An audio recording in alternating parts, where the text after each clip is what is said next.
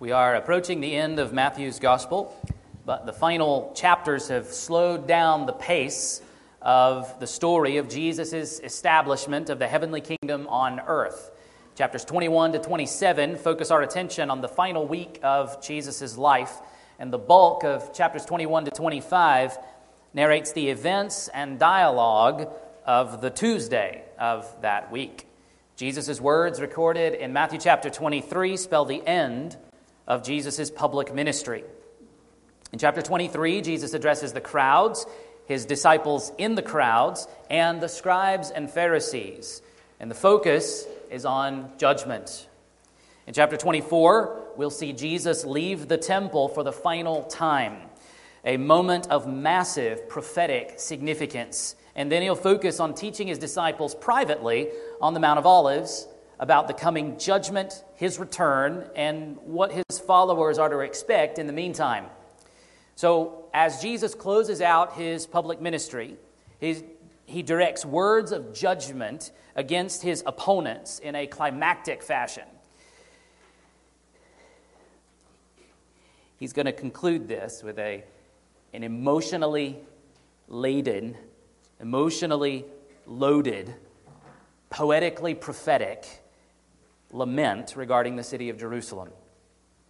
Last week we heard Jesus address the crowds and his disciples together on Tuesday afternoon, warning them about the danger of following the leadership of the scribes and the Pharisees. Now, in verses 13 to 33, Jesus addresses the scribes and Pharisees directly with 7 woes. The fact that there are 7 is probably significant. Jesus is thereby illustrating their sevenfold judgment, with 7 representing absolute completion. The way these woes are laid out, however, gives some indications that he intends them to also serve as warnings for his disciples. What is a woe oracle? Basically, it is the opposite of a beatitude. Thus, we see a contrast with the series of Beatitudes that opened the Sermon on the Mount. As we saw all the way back in chapter 5, a beatitude is most closely equivalent to our English congratulations. The word is usually translated as blessed, but the Greek term is a word of assessment. It's basically looking at your circumstances and saying, congratulations, you're in a good spot, without necessarily commenting on how you got in that good spot. Woe is the opposite. It's to look at your circumstances and to say, bummer, you are in a really bad spot. And when Jesus says, woe to you, in these woe oracles, whether here in Jesus' words or in the Old Testament, they tend to then specify why exactly you're in that bad spot. And so Jesus is telling people, when he says, woe to you, he's telling you that your life is a broken ruin, fit for judgment. The way Matthew has arranged the teaching blocks of Jesus, we read about the offer of congratulations to the citizens of the kingdom of heaven at the beginning of Jesus' ministry. And here at the end of Jesus' ministry, we read about Jesus' condemnation of those who will not enter the kingdom of heaven, but will instead be sentenced to hell. Jesus, like Old Testament prophets, delivers these woe oracles in public, right there in the temple, face to face with the scribes and the Pharisees, but also with the crowds and his disciples in the audience. The warning to the crowds and disciples is double-edged. First, his disciples could give in to the same kind of hypocrisy being condemned in this passage. And second, both his disciples and the rest of the crowds need to beware of continuing to follow the leadership of the scribes and the Pharisees. As commentator Dan Doriani writes, adoration of the wrong hero can be deadly, and Jesus tries to crush his generation's reverence for false leaders. These 7 woes have a clear structure as well. The first 6 woes are 3 linked pairs. The first pair highlights how the Jewish leaders prevent people from entering the kingdom of heaven. The second pair highlights how they distorted the Mosaic law in their practice. And the third pair contrasts what they are on the outside versus what they are on the inside. Then the climactic 7th woe links these Jewish leaders with their ancestors in unified hostility against God's word and God's prophets. One more introductory comment, and then we'll dive in. Over the years, many students of Scripture have been very uncomfortable with the way Jesus addresses these men. Some have described this section of Scripture as the most unchristian or unloveliest chapter in Matthew's Gospel. One commentator expresses this sentiment like this: in the woe speech of chapter 23, I stand as an interpreter next to the text in a state of shock, and I sometimes wish that this chapter did not stand in the Bible. Jesus is indeed gentle and lowly of heart, as he described himself in Matthew 11:28, but that is not all he is. Toward his most hostile opponents, toward hypocrites who hate him, he is direct and harsh. And with his disciples in earshot, I think he wants to make sure that they recognize the seriousness of the Jewish leaders' hypocrisy. To borrow a phrase from the Apostle Paul, note the kindness and the severity of your Savior. He is not raging out of control here. As John MacArthur describes, he uttered every syllable with absolute self-control, but with devastating intensity. So let's hear Jesus well today. The first woe features the shut door. Look at verse 13. But woe to you, scribes and Pharisees, hypocrites, for you shut the kingdom of heaven in people's faces. For you neither enter yourselves, nor allow those who would enter to go in. Regarding the word hypocrites, which will describe the scribes and Pharisees in 6 of the 7 woes in this passage, and has been used to describe them in other places earlier in Matthew's Gospel, I appreciate the words of Dan Doriani. He writes, in casual English, a hypocrite can be someone who says one thing but does another. All hypocrites are inconsistent, but not all inconsistent people are hypocrites. Humans are inconsistent due to weakness, fear, or forgetfulness. This is not what we see in these Jewish leaders. These woe oracles will paint a clear picture of what Jesus means by hypocrite. In this first woe oracle, Jesus condemns the scribes and Pharisees because they slammed the door in the face of people who would otherwise enter Jesus' heavenly kingdom. Now that's a figure of speech. What are they literally doing? Well, they're doing the opposite of what Peter and the rest of the disciples are supposed to be doing. Back in Matthew 16, Jesus spoke of giving Peter the keys of the kingdom of heaven. Those keys represent the authority to open or close the doors of the kingdom of heaven. That authority is clearly extended to the church in Matthew 18. Thus, the church exercises the keys of the kingdom by preaching the gospel and assessing people's response to the gospel. The doors are opened for those who believe the gospel. The doors are closed for those who reject or ignore the gospel. So what are the Jewish leaders doing? They are preaching the anti-gospel. They are saying things like, Jesus casts out demons by the power of Satan.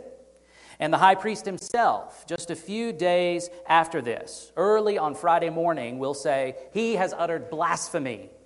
And the Jewish Sanhedrin, made up of Pharisees and Sadducees, will pronounce their verdict. He deserves death. Ultimately, they shut the door of the kingdom, refusing to go in and preventing others from going in themselves by personally rejecting Jesus' teaching and claims about himself, and also by teaching other people to do the same. This is an expression of their hypocrisy because they are claiming to speak for God in their rejection of Jesus. And they are claiming to reject Jesus for the greater good of the people. All the while, as the gospel writers make clear, they are motivated by greed, jealousy, and pride. Woe to those who lie about Jesus. Woe to those who seek to draw people away from believing in the Messiah, the only Savior of the world. The second woe features the doubly damned convert. Look at verse 15. If you're reading the King James Version or the New King James Version, we're not going to read verse 14. Those words are not present in the earliest Greek manuscripts of Matthew's Gospel. It's likely that a well-meaning scribe borrowed these words from Mark 12:40. Condemnation of the scribes Jesus delivered in a different occasion. If you're reading a different Bible translation and you're looking for verse 14, it's probably down in a footnote. So let's look at the doubly damned convert in verse 15. Woe to you, scribes and Pharisees, hypocrites! For you travel across sea and land to make a single proselyte, and when he becomes a proselyte, you make him twice as much a child of hell as yourselves. The Pharisees wanted people to see things their way. They wanted followers. There is limited historical evidence that Pharisees had the equivalent of missionary journeys. It may be that Jesus intends this also as a rhetorical exaggeration, vividly depicting the effort the scribes and Pharisees might go to in order to convince other people to agree with them, particularly in their perspective about Jesus. However, Jews did travel outside the land of Israel from time to time to convince Gentiles who had already come to worship Yahweh and take on certain forms of Jewish worship. They were sometimes called God-fearers. And Pharisees would go to great lengths to persuade them to become full Jews, particularly by, at least for the men, accepting circumcision. But I suspect Jesus uses the term proselyte figuratively here to refer to the Jews that the Pharisees persuade to reject Jesus. Traveling across land and sea, then, may figuratively represent the drastic measures that they will go to in order to persuade people to reject Jesus. For example, consider how they will seek to collect false witnesses to bring some kind of charge against Jesus that might stick in court. Understood this way, when scribes and Pharisees convert someone to their way of thinking about Jesus, he says, you make him twice as much a child of hell as yourselves. Jesus thus indicates that the scribes and Pharisees who do this are on their way to hell. The phrase child of hell is a Hebrew way of saying that someone is deserving of and destined for hell. Paul communicates a similar idea in Ephesians 2:3, where he describes all humanity as children of wrath, meaning children deserving of and destined for God's wrath. But more significantly, Jesus says that the people they convince are doubly sons of hell. Think about it. Many people heard Jesus' teaching for themselves and had to respond and draw their own conclusions based on their encounter with Jesus himself. But many others, particularly in Jerusalem, hadn't seen or heard Jesus directly. Instead, their first exposure to Jesus might have been from these trusted Jewish leaders, painting such an ugly, twisted picture of Jesus. And these scribes and Pharisees would have given plenty of reasons for people not to believe in Jesus. Thus, for them to believe in Jesus, all of those reasons would need to be overcome in their minds. In addition, there is also the tendency for students to surpass their teachers, especially in zealous traditions like Pharisaic Judaism. If they've been taught to reject Jesus, it's likely that many of them will double down on their rejection and hostility against Jesus. Woe to those who make disciples of themselves or turn people toward other gods. The third woe features the binding oaths. And this woe oracle is much longer than all the others. Look at verses 16 to 22. Woe to you, blind guides, who say, if anyone swears by the temple, it is nothing. But if anyone swears by the gold of the temple, he is bound by his oath. You blind fools, for which is greater, the gold or the temple that has made the gold sacred? And you say, if anyone swears by the altar, it is nothing. But if anyone swears by the gift that is on the altar, he is bound by his oath. You blind men, for which is greater, the gift or the altar that makes the gift sacred? So whoever swears by the altar swears by it and by everything on it. And whoever swears by the temple swears by it and by him who dwells in it. And whoever swears by heaven swears by the throne of God and by him who sits upon it. Now, instead of referring to them as hypocrites here, Jesus describes the scribes and Pharisees as blind guides and blind fools. No Jesus meek and mild here. Because Israel had been entrusted with the Scriptures, the Jewish leaders considered themselves to be guides of the blind and instructors of the foolish. Jesus earlier called this into question. In Matthew 15:14, we recall him saying, and if the blind lead the blind, both will fall into a pit. John MacArthur writes, the scribes and Pharisees prided themselves in their superior religious knowledge and understanding, but they were blind leaders trying to lead blind Israel, and together they were doomed to judgment if they would not come to the light. Interestingly, Jesus here calls the Jewish leaders fools, the same word he prohibited his followers from using against each other back in Matthew 5:22, where Jesus had said, "But I say to you that everyone who is angry with his brother will be liable to judgment. Whoever insults his brother will be liable to the council, and whoever says, 'You fool,' will be liable to the hell of fire." Jesus is not using this word as a thoughtless insult motivated by sinful anger, but instead he is pronouncing a verdict on the sinful foolishness of the Jewish leaders. Here, Jesus illustrates their blindness and their foolishness by how they handle the matter of oaths. The scribes and Pharisees had developed elaborate procedures for swearing oaths in order to avoid using the name of God carelessly, but this led them down a road that resulted in a double standard, whereby if you had worded your oath in certain ways, you could get out of keeping your oath. Jesus' explanation cuts through all this nonsense and expresses the fundamental truth about swearing oaths. They always involve God. God is always a witness to a person's oaths and vows. But this also means, as Jesus had taught in the Sermon on the Mount, that swearing oaths is unnecessary in most cases. God will hold people accountable for their words, including their oaths, vows, and promises. The scribes and Pharisees are blind to this truth. If you don't or can't keep your oaths, vows, or promises, repent and receive God's forgiveness. But the best practice is to simply speak the plain truth all the time. Make reasonable commitments, seek to keep them diligently, and ask for forgiveness when you fail. Woe to cheaters who seek to avoid accountability. Woe to those who use their words to manipulate and deceive. The fourth woe features the hypocritical tithe. Look at verses 23 and 24. "Woe to you, scribes and Pharisees, hypocrites!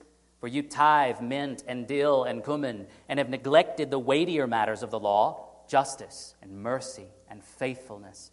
These you ought to have done without neglecting the others. You blind guides, straining out a gnat and swallowing a camel." The legislation regarding tithing in the Mosaic Law is elaborate and relatively complicated, and Jewish tradition has grown up beyond what is written in the Scriptures to develop a relatively large section in the Mishnah explaining how tithing should work for the Jews. The biblical purpose behind tithing in the Mosaic Law was to provide for the priests and the Levites, who were not permitted to own their own land, as well as to enable poor Jews to participate in some of the Jewish festivals. In this sense, tithing should be viewed as a form of taxation prescribed for the nation of Israel. A good summary is provided by commentator Grant Osborne. I'll quote him for the details. God's people are to tithe grain, wine, oil, fruit, and the first harvests of herds and flocks, every 10th animal, with each family consuming the tithe in a sacred meal shared with the Levites. Moreover, tithes were to go to the Levites as their inheritance, and they in turn would return to the Lord a tenth of that for the priests. Every third year, the tithes were stored up not only for the Levites, but also for the orphans and widows. It has been estimated that the actual amount given in tithes was 17 to 20% of the farmer's income. Out of all of this, Jesus highlights how the scribes and Pharisees tithe tiny garden herbs, which are not clearly specified in the Mosaic Law. There is debate about whether or not tithing the 3 herbs mentioned is truly required in the Mosaic Law. But notice that Jesus affirms the practice. It may be that Jesus is affirming them for doing so as a matter of conscience. While the Mosaic Law doesn't require that the Jews tithe these herbs, if particular Jews wish to do so, then they are free to do so. But their hypocrisy is seen in how their tithing seems to come at the neglect of what Jesus calls the weightier matters of the law. Interestingly, and don't miss this, Jesus here claims that he has the right to define what the weightier matters of the law actually are. As in the Sermon on the Mount, Jesus' "but I say to you" trumps all other considerations. he specifies three matters: justice, mercy, and faithfulness, as most of our English translations have them. This trio certainly features in various ways throughout the Old Testament. It's possible that Jesus has in mind Micah 6:8. He has showed you, O man, what is good, and what does Yahweh require of you? To act justly, and to love mercy, and to walk humbly with your God. Walking humbly with God is a picture of a faithful, personal relationship with God. However, that word translated faithfulness in Matthew 23:23, every other time it appears in Matthew's gospel, it's translated as faith. And it may have that meaning here as well. So, how were the scribes and Pharisees not attending to these weightier matters of the law? Biblical justice has to do with the protection of the vulnerable. While they may give money to the poor, the scribes and Pharisees don't really care about protecting the vulnerable within Israel. Instead, as we looked at last week, they load people down with burdens and refuse to help them when they struggle to carry them. Likewise, they certainly don't exude mercy. They hold people accountable to standards they themselves don't keep. Their priority in life was not alleviating other people's suffering. And if Jesus means faith, in the sense of believing God's word, ultimately they are refusing to believe in Jesus. Or if Jesus means faithfulness in their relationship with God, they are proving themselves to be the epitome of Jesus' adulterous generation, since they refuse to love and trust Jesus, the one whom God has sent to save them. Who cares if they're tithing scrupulously? God certainly doesn't. Before looking at Jesus' famous proverbial punchline in verse 24, I should probably say a brief word about the question of tithing for Christians. I agree with John MacArthur's summary.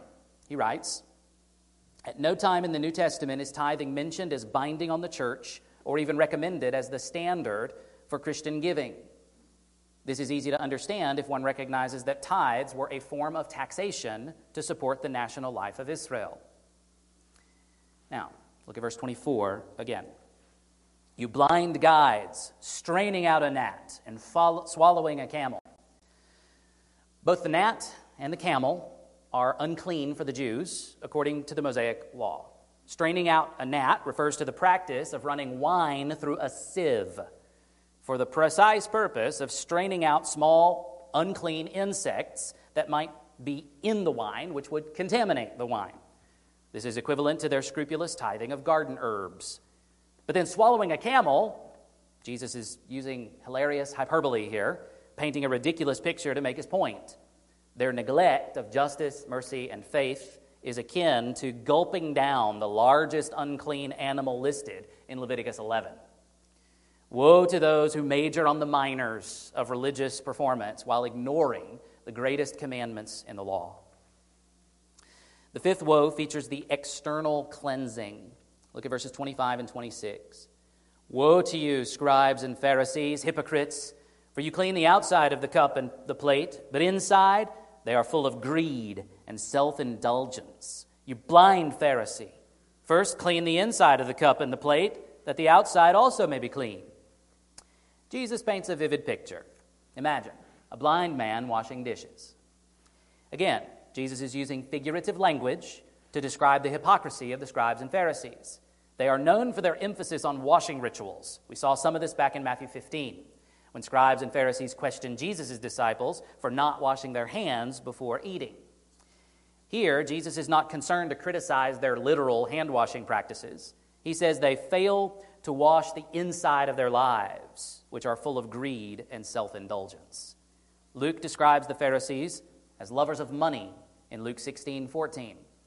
John MacArthur correctly points out that the Greek word translated self-indulgence here carries the basic meaning of lack of self-control and was often used to denote unrestrained self-gratification.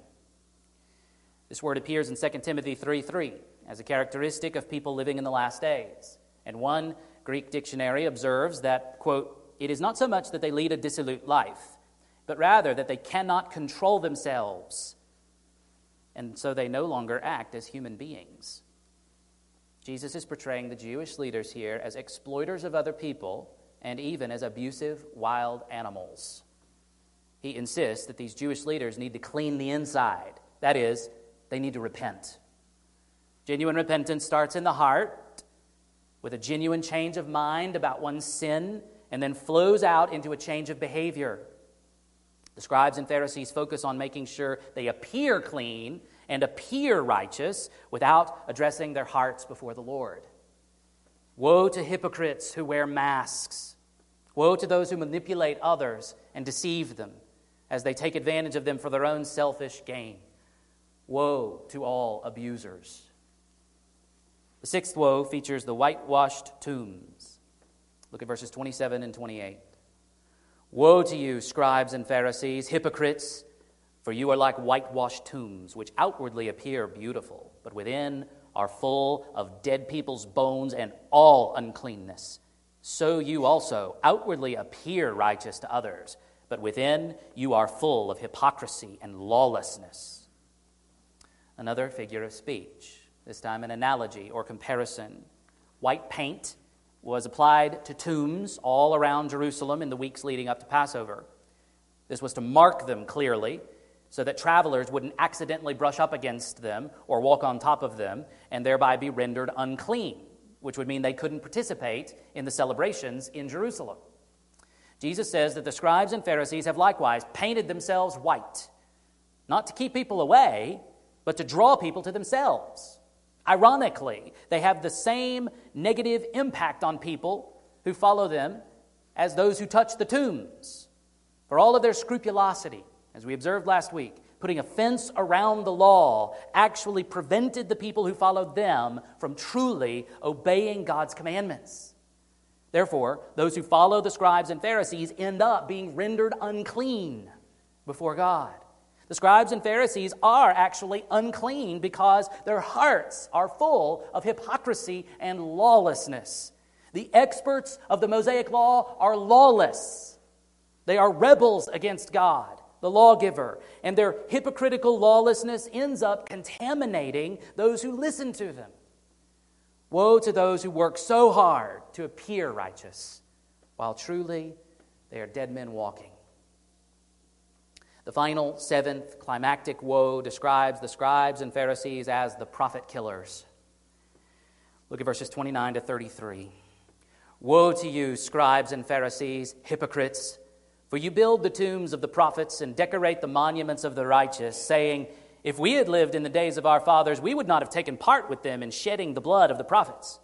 Thus you witness against yourselves that you are sons of those who murdered the prophets. Fill up, then, the measure of your fathers. You serpents, you brood of vipers, how are you to escape being sentenced to hell? The Pharisees were known for dedicating memorials to righteous people from the Old Testament. They'd also embellished the tombs of folks like King David with decorations and plaques. Jesus exposes this act as further hypocrisy. Their monument building is an act outwardly expressing their love and devotion to the memories of the righteous saints of the Old Testament. These acts express their claim that they wouldn't have murdered the prophets, who were often opposed with hostility by wicked Jewish leaders. But it was their fathers, their ancestors, who murdered the prophets. And Jesus sees this relation as going beyond bloodline. The scribes and Pharisees of Jesus' day are not only descendants of wicked kings like Ahab, who in cahoots with evil Jezebel murdered many of God's prophets, they are also wicked and murderous themselves, like father, like son. In verse 32, Jesus issues an ironic command, reminiscent of many ironic commands in the Old Testament prophets. He commands them to fill up the measuring cup belonging to their ancestors. This reflects the Old Testament idea of God allowing sin to continue up to a certain point before he responds with wrath and judgment. Recall Genesis 15:16, where the Lord explains to Abram why 4 generations would pass until Abram's descendants would return to the promised land. And they shall come back here in the 4th generation, for the iniquity of the Amorites is not yet complete. The nation of Israel was to be the Lord's agent of judgment against the Amorites and the rest of the Canaanites.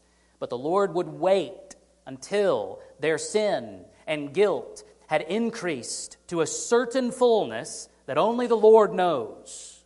Thus, Jesus is telling the scribes and Pharisees two things. First, the murderous tendencies of their ancestors had not yet been punished as they deserved. The cup was not yet full to the brim. Secondly, Jesus is telling them that they would add their own murders to that same cup, and then they would be the ones to fill the cup, and therefore God is going to unleash his wrath against them. He'll say more about that in the next verses. But before he gets there, he adds one more insult in verse 33. You serpents, you brood of vipers, how are you to escape being sentenced to hell? He calls the scribes and Pharisees snakes, and then he calls them offspring of vipers. John MacArthur elaborates on the significance of the advance from serpents to vipers. Vipers were small poisonous snakes that lived primarily in the desert regions of Palestine and other parts of the eastern Mediterranean. Because they looked like a dried twig when they were still, a person collecting wood for a fire would often pick one up inadvertently and be bitten. Vipers, therefore, have the understandable reputation for being both deadly and deceitful. That's the Jewish leaders of Jesus' day. And then Jesus' rhetorical question, how are you to escape being sentenced to hell, means they won't escape. Associating them with serpents means they are children of Satan. And Jesus will later describe hell as the eternal fire prepared for the devil and his angels. Satan belongs in hell, and he will be confined there eternally on Judgment Day. And these scribes and Pharisees belong right there with him. The seventh woe concludes with this pronouncement of eternal condemnation against the scribes and the Pharisees of Jesus' day. Jesus isn't done, however. He follows the seven woes with an oracle of doom. Look at verses 34 to 36.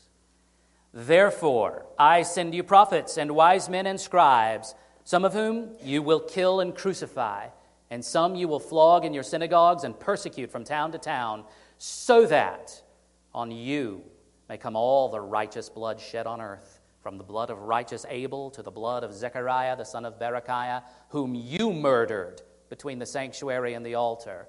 Truly I say to you, all these things will come upon this generation. Hold on tight, folks. If you thought Jesus was intense in the seven woes, you ain't seen nothing yet. Note the word therefore. It's important and troubling. This is how Jesus is going to facilitate the scribes and Pharisees' obedience to his ironic command. He just told them to fill up the measure of their fathers. Therefore, Jesus is going to send them his disciples, who will preach like prophets, give counsel as wise men, and teach the Scriptures like the scribes were supposed to, in line with Jesus' own understanding of Scripture, calling the Jewish leaders and everyone everywhere to repent and believe the gospel. This sending is the Great Commission. In the Old Testament, only God sends prophets. Jesus is God, so he can do that too. And how will the Jewish leaders respond? Just like their ancestors responded to the prophets: persecution, opposition, rejection, and murder. And because of this response, verse 35 says, so that on you may come all the righteous blood shed on earth. Jesus' intention in sending his messengers to the Jewish leaders, knowing that his messengers would be rejected, opposed, persecuted, and even murdered, was for the purpose of having all the righteous blood shed on earth to come on these Jewish leaders. In light of passages like this in 2 Corinthians 2, 15 and 16, you can note that and look at it later if you want to catch the context there. John MacArthur rightly observes that the New Testament makes abundantly clear that the purpose of the gospel is not always to bring salvation. It has the equally divine purpose of bringing judgment. When men receive God's Son and are saved, he is glorified because his grace is vindicated. And when they refuse his Son and are condemned, he is glorified because his holiness is vindicated. Jesus specifies the range of righteous martyrs he's making the Jewish leaders of his day responsible for. He refers to all the righteous blood shed on earth from the blood of righteous Abel to the blood of Zechariah, the son of Berechiah, whom you murdered between the sanctuary and the altar. This ranges pretty much all of Old Testament history, but more importantly, it ranges all of Old Testament Scripture. Jesus' Hebrew Bible has the first book as Genesis and the last book as Chronicles. And in 2 Chronicles 24, 20-22, we are told of a Zechariah who was murdered in the courts of the temple. This is not primarily chronological, it is canonical. Chronologically, the final prophet murdered, according to Old Testament Scripture, was named Uriah, whose murder is described in Jeremiah 26, verses 20-23, and occurred sometime after 609 BC. Zechariah lived and died more than 200 years earlier. Notice that Jesus makes the Jewish leaders he's speaking to responsible for the murder of Zechariah, who was murdered several hundred years before they were born. The phrase, the blood of righteous Abel, is interesting. Jesus is likely drawing on the book of Lamentations, the only place in the Old Testament where the unique phrase, the blood of the righteous, occurs. In Lamentations 4:13, the poet, probably Jeremiah, speaks of the reason Jerusalem and Solomon's temple had been destroyed by the Babylonians. This was for the sins of her prophets and the iniquities of her priests, who shed in the midst of her the blood of the righteous. In the rest of Matthew's gospel, there will be several references to Jesus as the righteous one whose blood is being shed on the cross. And Matthew is likely drawing on the language of Lamentations to show that the murder of righteous Jesus is the ultimate reason Jerusalem and Herod's temple will be destroyed by the Romans. Here, Jesus, like Jeremiah and Lamentations, is announcing the condemnation of the Jewish leadership, specifically because of shedding righteous blood. And he is about to state clearly that Jerusalem and the temple are to be destroyed. The scribes and Pharisees are going to be held, in some sense, personally accountable for all the murders of God's righteous people, from Abel to Zechariah. How is this appropriate? How is this fair? The biblical concept of corporate solidarity is important to keep in mind. Yes, individuals are responsible for their own sin.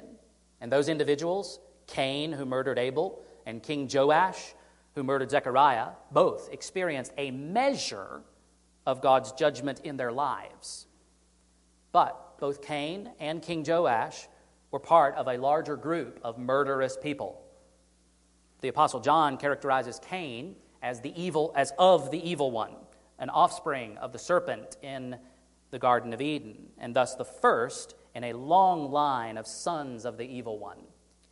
And in an earlier conversation with a group of these Jewish leaders, in John 8:44, Jesus identified them as the offspring of the devil. Likewise, King Joash was one in a long line of wicked kings of Judah. For Jesus to say to the scribes and Pharisees listening to him on this particular Tuesday, "You murdered Zechariah between the sanctuary and the altar," he considers them to be just like King Joash in their wickedness.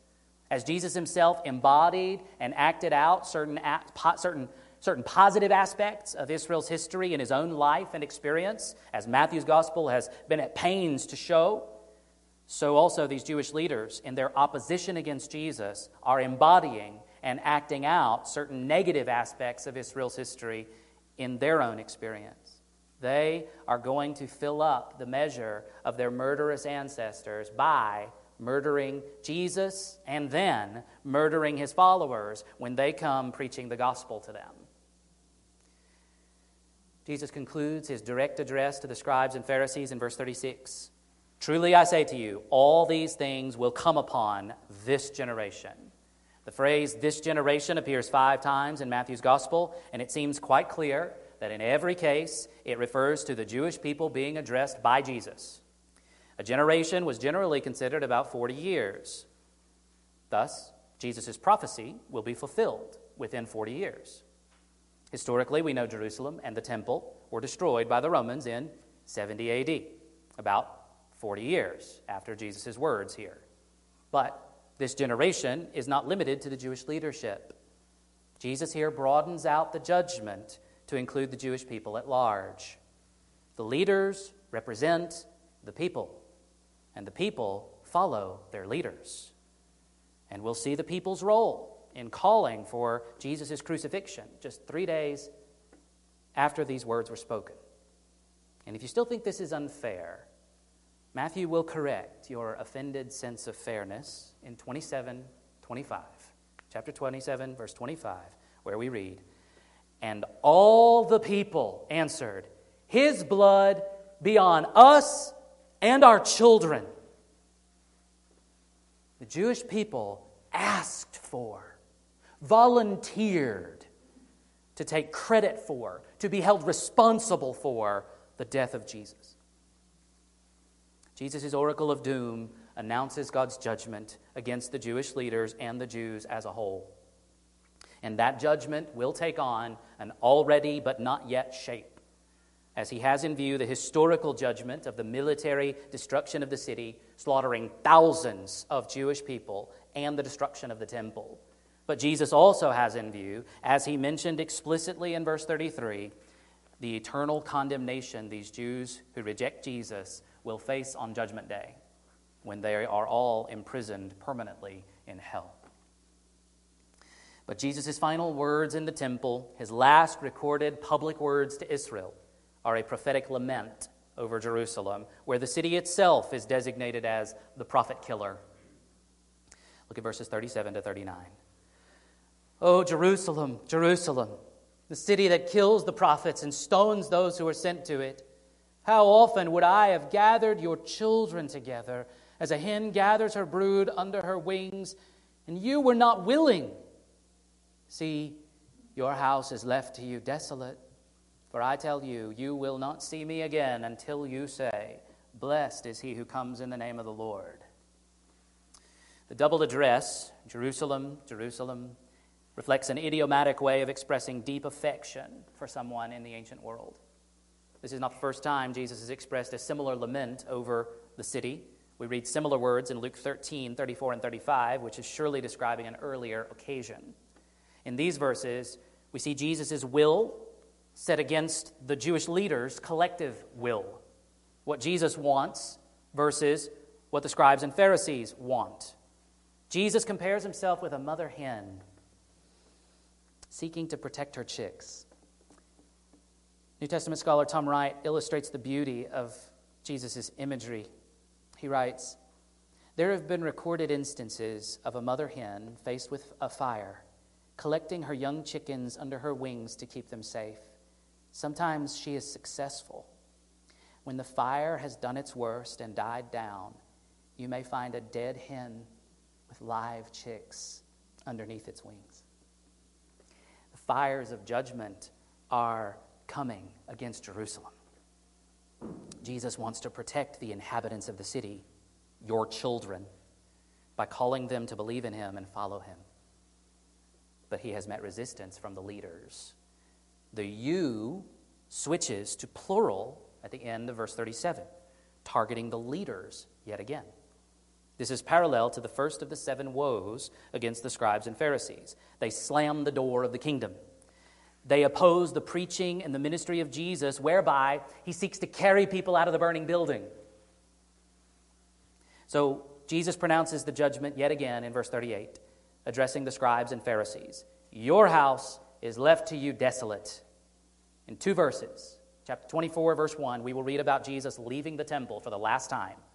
Here, Jesus characterizes the temple as your house, not God's house. And if he abandons that house, then God's presence has abandoned the temple, and it is left to be destroyed. Verse 39 is the most difficult to understand in this passage, in my opinion. I think he's likely addressing the Jewish leaders directly still with the plural "yous." But what does he mean by saying, "You will not see me again until you say, 'Blessed is he who comes in the name of the Lord'?" The promise that the Jewish leaders won't see him again can't be taken precisely literally, from this moment at least, because they'll see him again on Friday. But perhaps he means after his death. Or perhaps he's not speaking of seeing him physically or literally. After all, he's been referring to these Jewish leaders as blind men repeatedly throughout this passage, and their blindness was not literal or physical. Also, the Greek phrase translated again, more literally, could be translated as from now on, as it's translated in the New American Standard Bible. Jesus is going to say something similar, but seemingly contradictory, directly to the high priest and the whole council of leaders.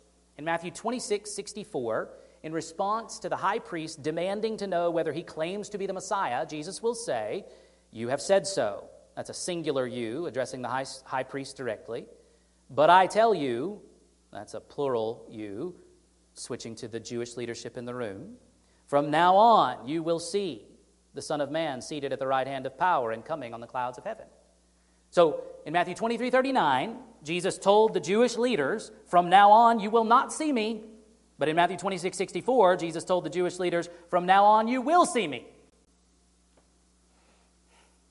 We'll look at more detail Jesus' words to the high priest when we get to that passage, but I'll go ahead and summarize what I believe Jesus means there.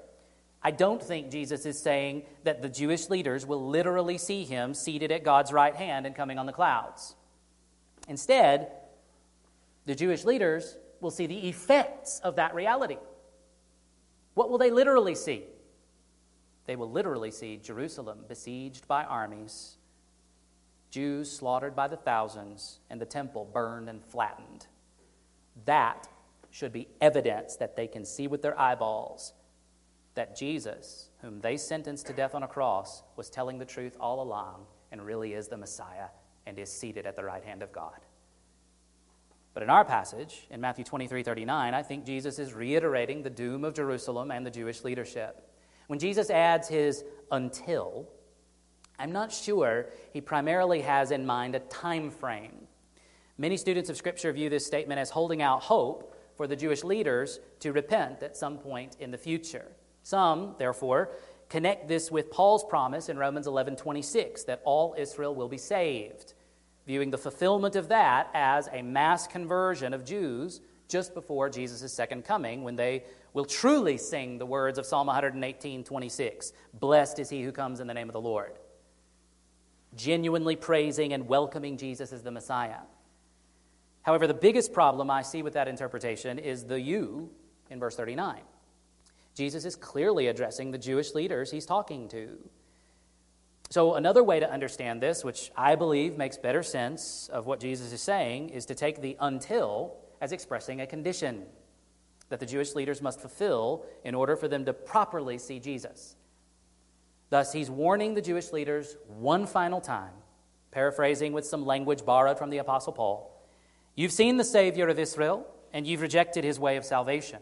The only way you can be saved from your deserved condemnation is if you welcome me, Jesus, as the true Messiah, confessing with your mouth that Jesus is Lord, and believing in your heart that God has raised him from the dead.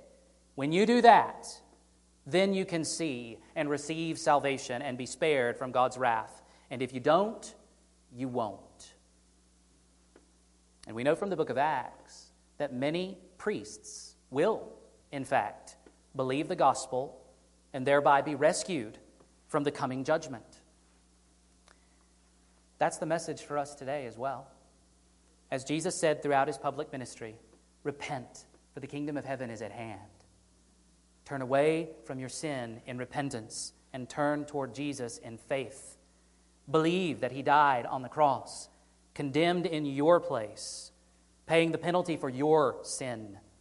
Believe that he rose from the dead and that he now reigns, the rightful king of the universe. Submit your life to him and commit to obey him in the company of his people. Jesus saves sinners. But those who refuse to repent, those who reject Jesus' gracious offer of pardon for all sin, will bear the guilt, all of it. The woes will be fulfilled against all who remain in rebellion against him. Trust him and escape the judgment you deserve. You can escape being sentenced to hell. Said better, you can be rescued from being sentenced to hell. Look to Jesus, the Son of God, who saves sinners from the wrath of God by giving his life on the cross to endure the wrath of God in our place. Whoever believes in him will not perish. Whoever believes in him will have eternal life. Would you pray with me? Father, it's hard to hear harsh words from our Savior. It's hard to hear words of judgment. It's hard to hear words of warning. Would you help us to receive these words in the way that they're intended? Words that could persuade us to see Jesus as he really is and to cling to him for life, for eternal life. There is no other hope in this world. Would you draw us together in seeing Jesus really clearly? He truly is seated at your right hand, reigning and ruling, and we await for his soon return. And we pray, Father, that you would help us, your people, remain faithful until that day. Help us to wait expectantly, patiently, and busily. And we pray for those who don't know you, who aren't one of your children. We pray that you would turn their hearts toward you. We pray that you would work in their hearts to draw them to believe this same gospel and to escape this condemnation it is terrible to think of. People we know, people we love, being punished for their rebellion forever. But we glorify your justice as well as your mercy, and we thank you for satisfying both on the cross. Do your great work to save sinners. Help us to be faithful in preaching the gospel. Help us to be faithful in speaking well of Jesus in all of our relationships and in all the opportunities you provide. We thank you for being with us through your Spirit to equip us for that task and to equip us for the faithfulness that is required to endure to the last day. Thank you for your presence with us, Emmanuel, and better than Emmanuel. We love you and we worship you because you've loved us so richly and you're worthy of all worship. In Jesus' name.